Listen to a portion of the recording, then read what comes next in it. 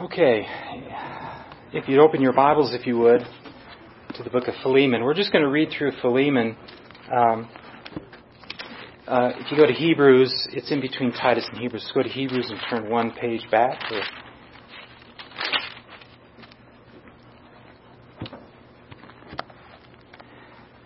While you're turning there, as I looked at this book raises a very important issue that I thought required I really don't. Today's really not going to be a sermon. It's probably going to be far too academic for that. But really a preface to this small little letter, and a very important issue that obviously in many ways is front and center in our culture today. So let's read this letter that Paul wrote to a dear friend named Philemon. Paul, a prisoner of Christ Jesus, and Timothy, our brother. To Philemon, our dear friend and co-worker.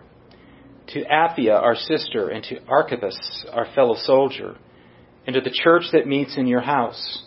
Grace to you and peace from God our Father and the Lord Jesus Christ. I always thank my God when I mention you in my prayers, because I hear of your love and faith toward the Lord Jesus and for all the saints.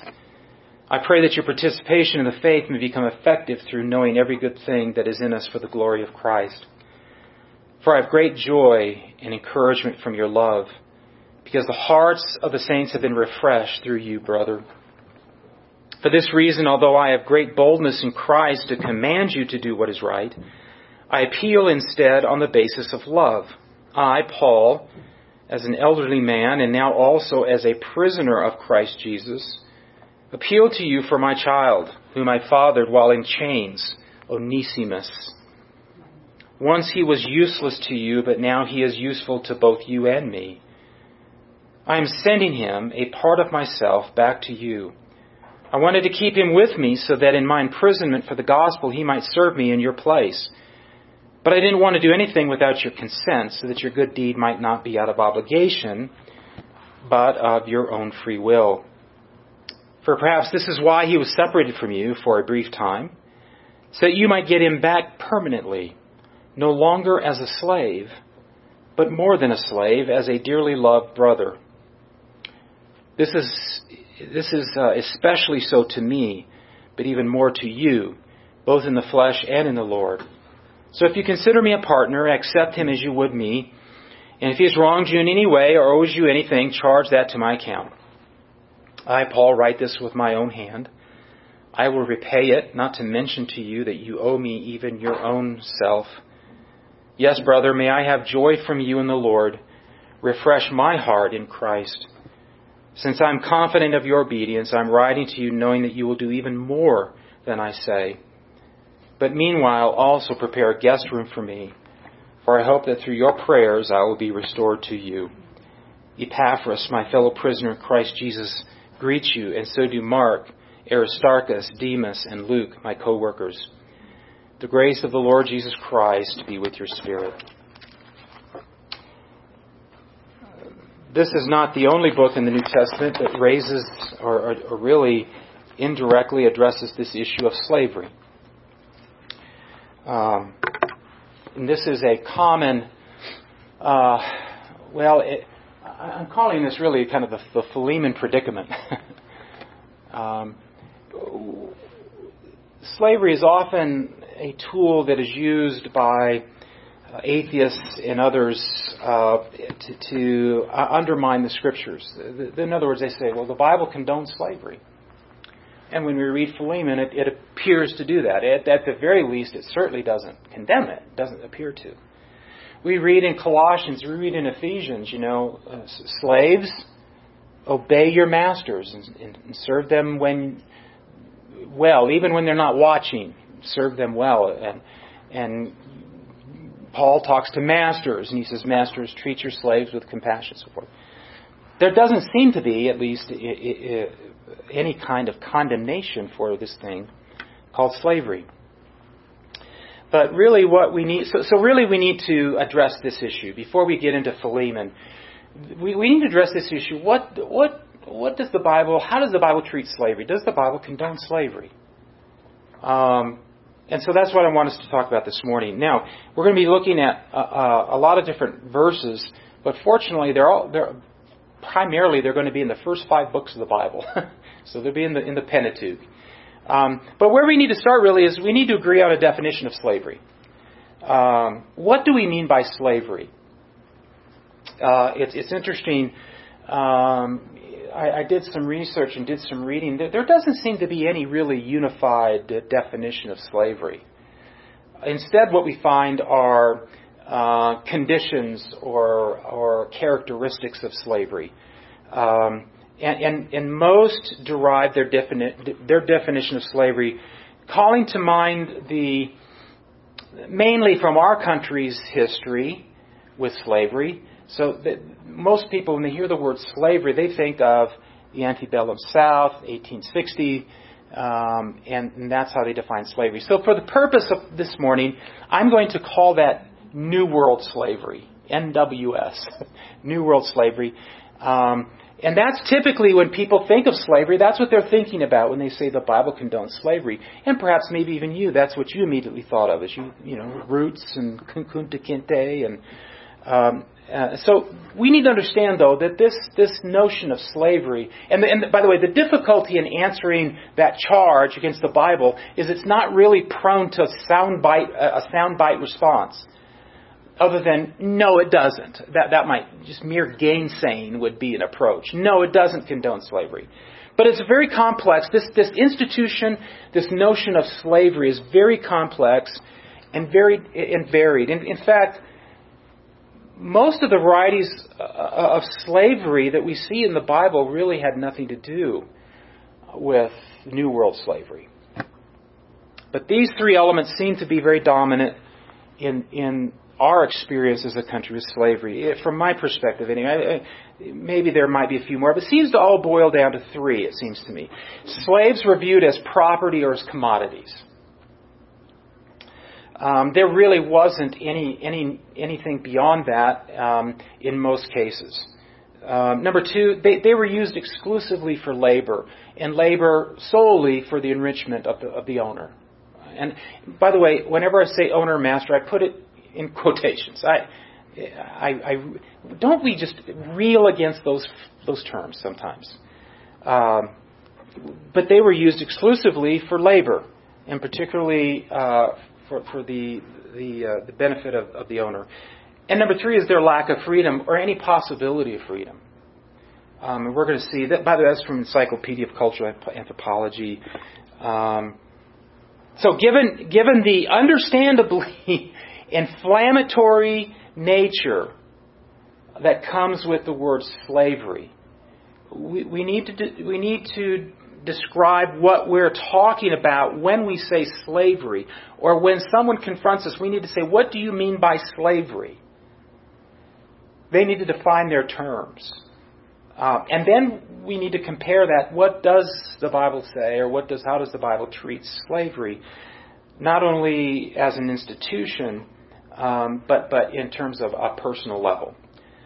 So, first of all, if I just did a word search, very simple, just do a word search, and I discovered, particularly in the Old Testament, that there were a wide range of relationships that were referred to as slaves. Let me just give you one example. Servants that served under a king were referred to as Evedim. They were slaves. Well, they weren't slaves in the notion that we typically think about. That's just how they were. That's how they were described. So you had courtiers in a court that would serve the king and serve his. They were called slaves. So we see that the word is used. We could go on that. That it is used really for anyone in a subordinate position.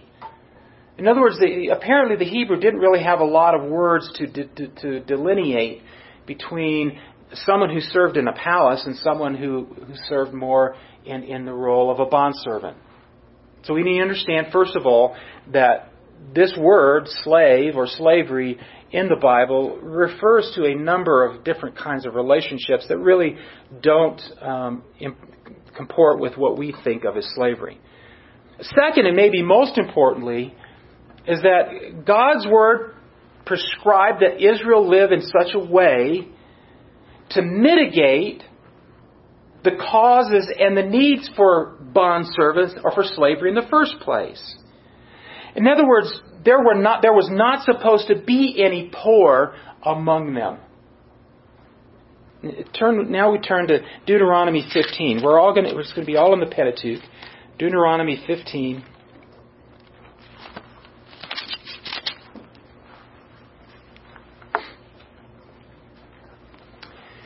Deuteronomy 15, verse 4.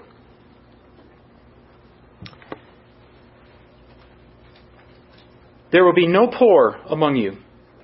However, because the Lord is certain to bless you in the land the Lord your God has given you to possess as inheritance, if only you obey the Lord your God and careful to follow every one of these commands I'm giving you today, when the Lord your God blesses you as He promised you, you will lend to many nations but not borrow. You will rule over many nations, but they will not rule over you. He says, I don't want there to be any poor among you, yet God is a realist. He also said that, He hates divorce. But he's a realist, and he said, I know it's going to exist, and I'm going to provide guidelines for it. Same thing here. I don't want any poor among you. There should be no poor among you, but I know that there will. So let me give some parameters and some boundaries for it. This means that any economic situation, keep this in mind, any economic situation involving slavery was exceptional. In fact, there are numerous instructions to merchants and to farmers to provide special help for the poor. Again, the purpose of this was to reduce the need for someone to have to sell themselves or their family members. We're going to get into in a minute. We all know about these, right? Gleaning. What was gleaning? A farmer would harvest his crops, and stuff that fell on the side or that was left, they said, leave it. You don't go back and pick up every grain of, every head of corn. You leave some. And that allowed the poor to come. We have a whole book in the Bible related around this. Ruth. Gleaning was a means by which that there would be no poor among them. They were to not charge any interest on any loans that they made to someone. Turn to Leviticus 25. In fact, most of what we're going to look at is going to be Deuteronomy 15 and Leviticus 25. Leviticus 25. They were not even to charge interest. Leviticus 25:35. If your brother becomes destitute and cannot sustain himself among you, you're to support him as a foreigner or temporary resident so that he can continue to live among you. Do not profit or take interest from him, but fear your God and let your brother live among you. You're not to lend him your silver with interest or sell him your food for profit. I am the Lord your God who brought you out of the land of Egypt to give you the land of Canaan and to be your God. So they were not allowed to not just to charge exorbitant, not usury. Usury was also obviously banned, but they were not allowed to charge any interest. In fact, the entire Levitical tithe, every third year, the entire tithe that was taken up for the Levites was shared with the poor. Deuteronomy 14:28. So all of these, keep in mind, these are just examples. God had so commanded and instituted Israel in a way that there was never to be a need for someone to become a bondservant or indentured servant to another person. In fact, the covenant community was meant to demonstrate really the compassion of God. If you read through the Pentateuch, and particularly Deuteronomy, one of the reasons why God gave the law, Moses says that other nations will look at that and go, what a great and compassionate God. We view the law as a straitjacket. And unfortunately, it's been communicated in the church, in the New Covenant church, that the law is bad and the law is obsolete and it's a straitjacket. It's legalism. But what did David say about the law? It was his delight. No, we are not justified by the law, but the law is not abrogated. In fact, it's a crucial means of our sanctification. Anyway, that's for another time. But again, God created this covenant community in such a way. He gave His law and His commands and His stipulations to demonstrate what a great God He is, what a compassionate God He is, and that Israel would reflect a higher standard than the law codes of all the surrounding nations. You read the other law codes during this period of time, and you're not going to find any of this. Quite the opposite. In fact, Deuteronomy 4:5. This is what I was referring to. Deuteronomy 4:5. Look, I have taught you statutes and ordinances as the Lord my God has commanded me, so that you may follow them in the land you are entering to possess. Carefully follow them, for this will show your wisdom and understanding in the eyes of the people. They will hear about all these statutes, and they will say, this great nation is indeed a wise and understanding people. For what great nation is there that has a God near to it, as the Lord our God to us, whenever we call to Him? And what great nation has righteous statutes and ordinances like this? Entire law I set before you today. So right from the outset, God established that there should be no poor among them. That they would live in such a way as there would never be a need for someone to become a bondservant. It's hard to translate really into English, an indentured servant. So what I want us to do this morning is I picked five major characteristics of New World slavery, and then I just looked at the Old Testament and said, what does the Old Testament say about these things? So let's walk through these five characteristics of New World slavery or American slavery. The first one was slavery was motivated by the economic advantage entirely for the owner, really. And this is a very fundamental difference. The slavery in the Old Testament, as we've just looked at, the slavery in the Old Testament was designed to serve and provide for the poor, for the servant, for the slave, not for the master. And as you're going to see in a minute here, as we walk through these verses, everything was designed to protect and provide for the slave, not the master. This contract, if you will, was really lopsided towards the benefit of the slave. Slavery was in the New World was motivated by economic advantage of the owner. Really, Old Testament slavery was designed for the economic advantage of the poor. Again, our previous discussion. Again, Leviticus 25. You might want to just put a marker there. Leviticus 25.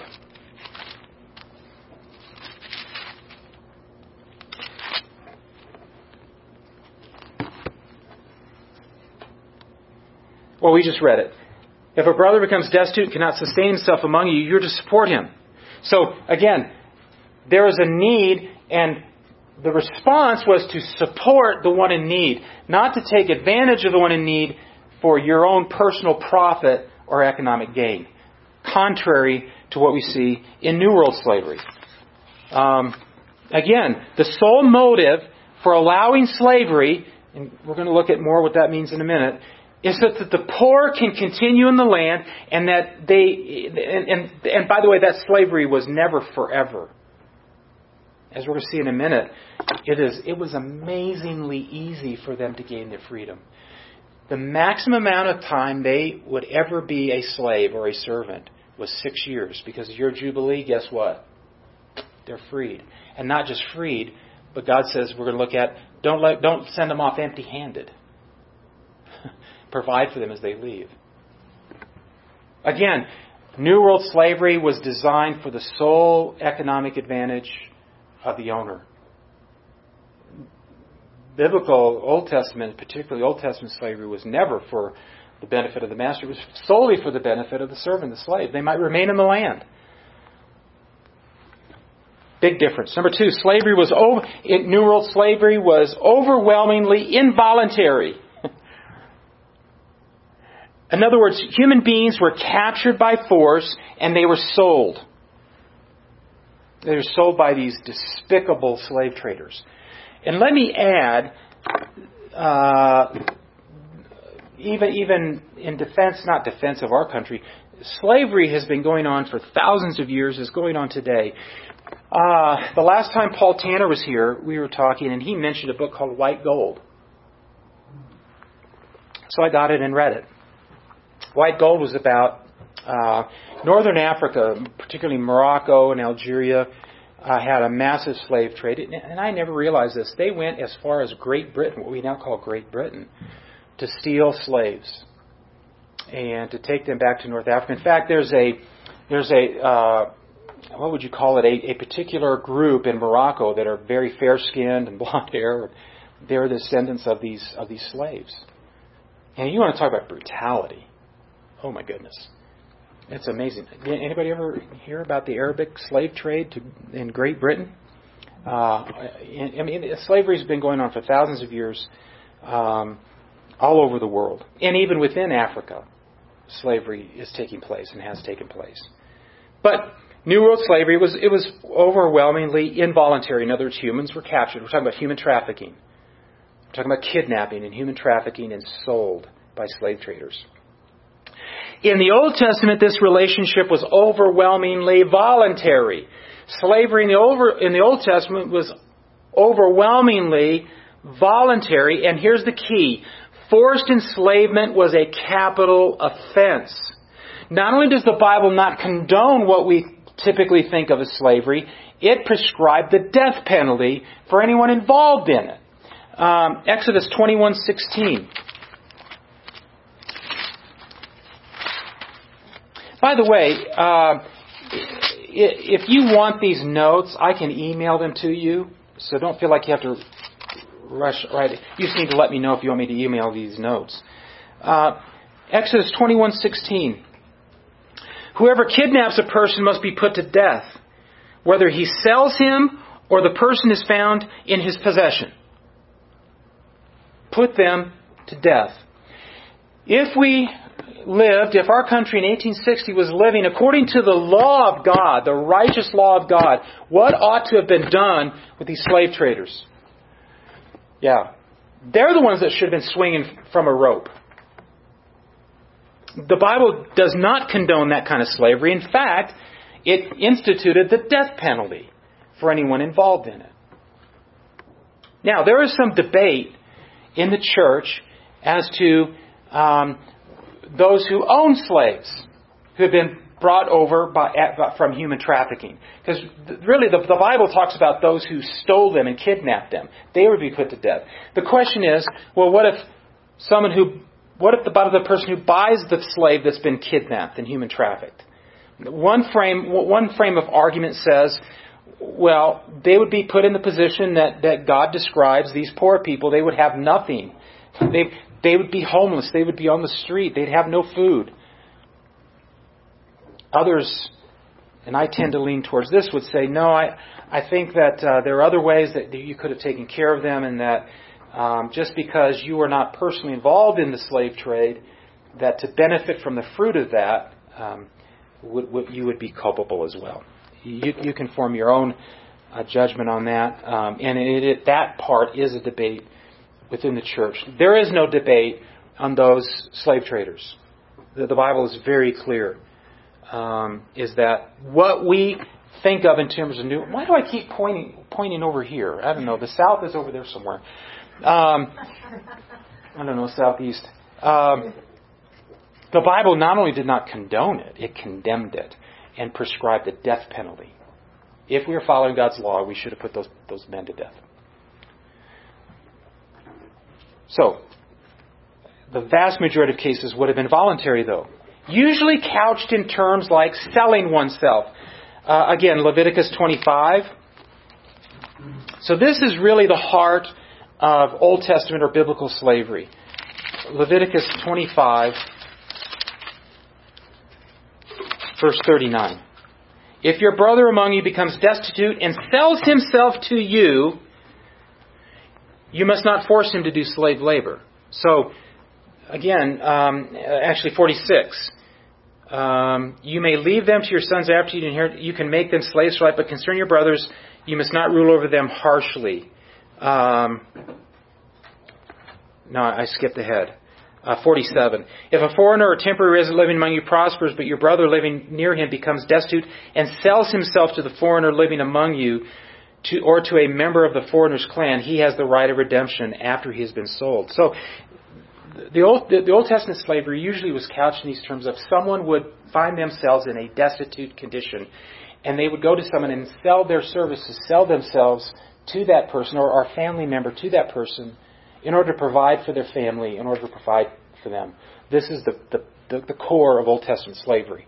This is why we call it indentured, not even indentured service. This is voluntary. This is the selling of themselves to another person in order to survive. Remember, they didn't have economic stimulus payments. Israel wasn't printing money to hand out to them. There was no unemployment benefits. There was no health insurance. So this was a way that God provided for the poor and for those who found themselves destitute. Biblical slavery was not involuntary, and any form of involuntary slavery, any form of kidnapping, the King James calls it men stealing. I like that. The stealing of men was expressly prohibited and condemned and prescribed the death penalty. So slavery in the New World was overwhelmingly involuntary. In the Old Testament, the relationship was overwhelmingly voluntary. I say overwhelmingly voluntary is we don't have time to go into the different forms, but what do you do when a nation invades you and you defeat that nation and there's prisoners? What do you do with them? There's no gitmo. All right? So they would often enslave them. They would have them as slaves. And they were treated a little differently, but even they were not treated harshly. Even they observed the Sabbath and so forth. We don't have time to get into all that, but just understand that the Old Testament slavery was overwhelmingly voluntary, usually couched in the phrases of selling themselves in order to provide for themselves and their family. Okay, number 3, slaves were frequently, in New World slavery, slaves were frequently mistreated and punishments were severe. Although I've been reading some things that said that might be exaggerated. Now, again, I'm not saying it didn't happen, but that there was probably not quite as much as normally communicated in terms of mistreatment. And the reason is sadly, these slaves were invaluable labor force. It would do the master and the owner no good to treat them harshly or kill them and to injure them, because then it would affect their labor force. That shouldn't have been the motive. But I'm talking about even in New World slavery, this mistreatment was probably somewhat exaggerated, although it obviously did go on. We do have accounts of that. They were frequently mistreated and punishments were severe. The Old Testament, however, the law expressly forbade harsh treatment. Forbade harsh treatment.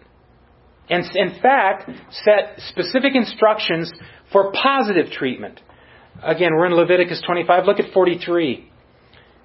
They are not to be sold as slaves because they are my slaves. I brought them out of the land of Egypt. You're not to rule over them harshly, but fear your God.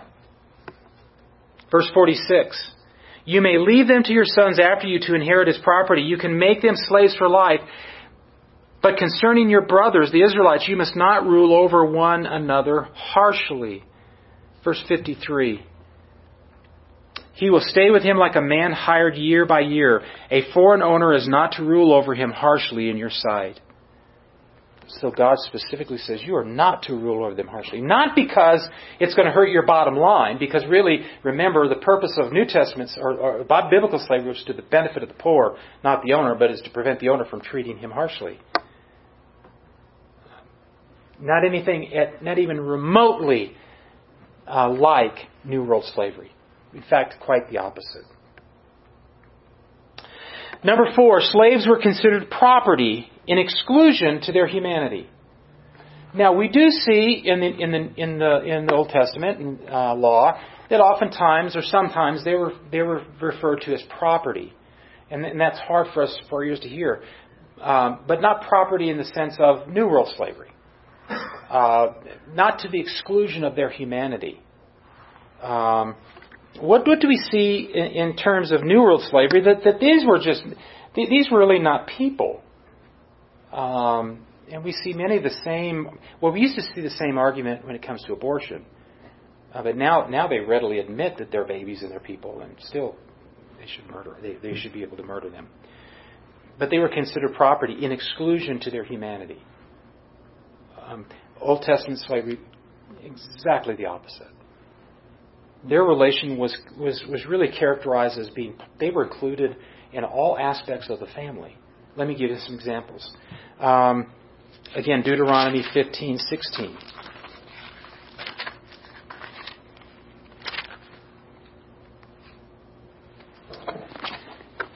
But if your slave says to you, this is when your slave is released. Let's start in verse 12. If you feel a Hebrew, a man or woman is sold to you and serves you 6 years, you must set him free in the 7th year.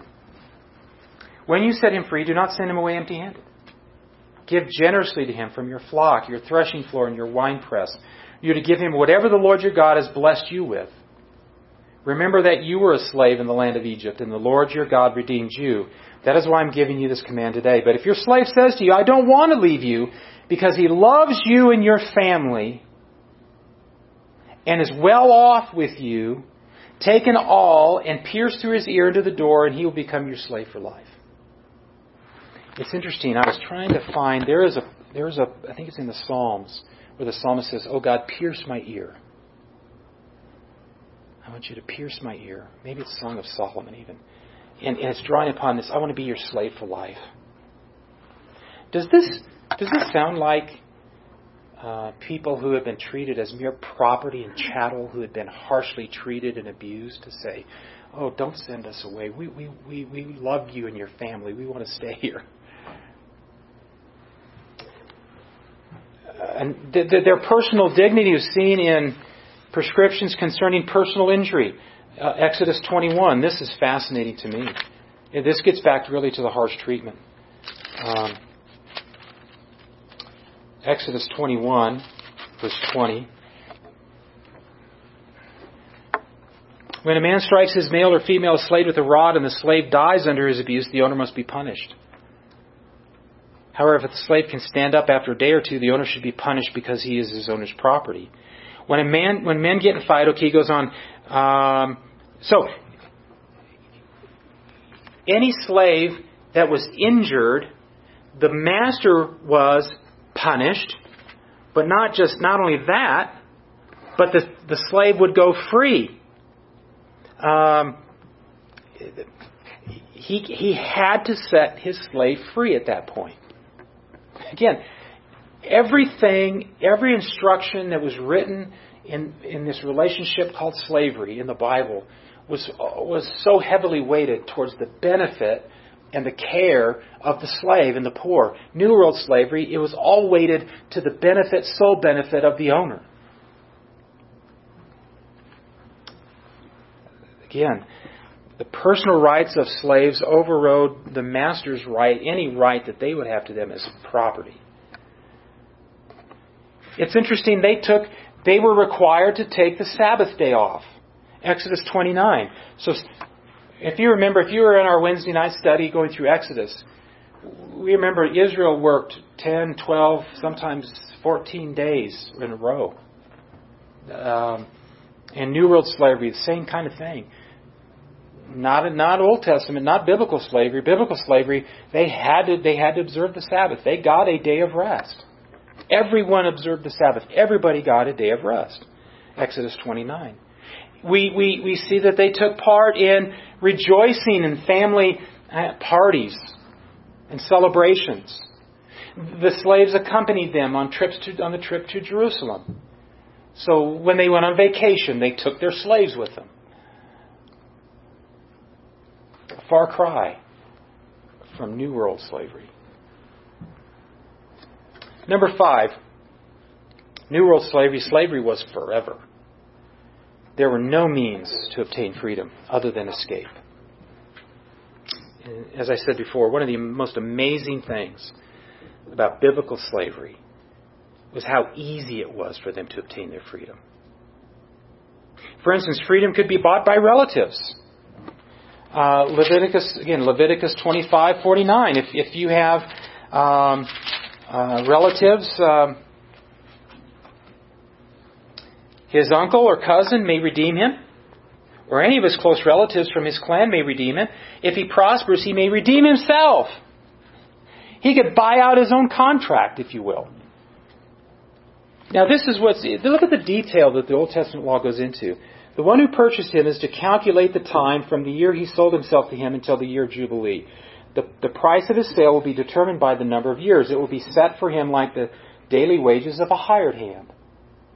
If many years are still left, he must pay his redemption price in proportion to them based on his purchase price. So God went down even to the very details of determining how much would need to be paid to free them. So freedom could be bought by relatives. Again, as we see, so the servant could even buy his own freedom. Whether the master wanted to let him go or not, he had to let him go. He had to let him redeem himself. And then, of course, we have the year of Jubilee, the 7th year. All slaves went free in the year of Jubilee. And not just went free, but remember what it said? Don't let them leave empty-handed. Give them, bless them as God has blessed you. Exodus 21:26. This was what I was looking for. Exodus 21:26. When a man strikes the eye of his male or female slave and destroys it, he must let the slave go free in compensation for his eye.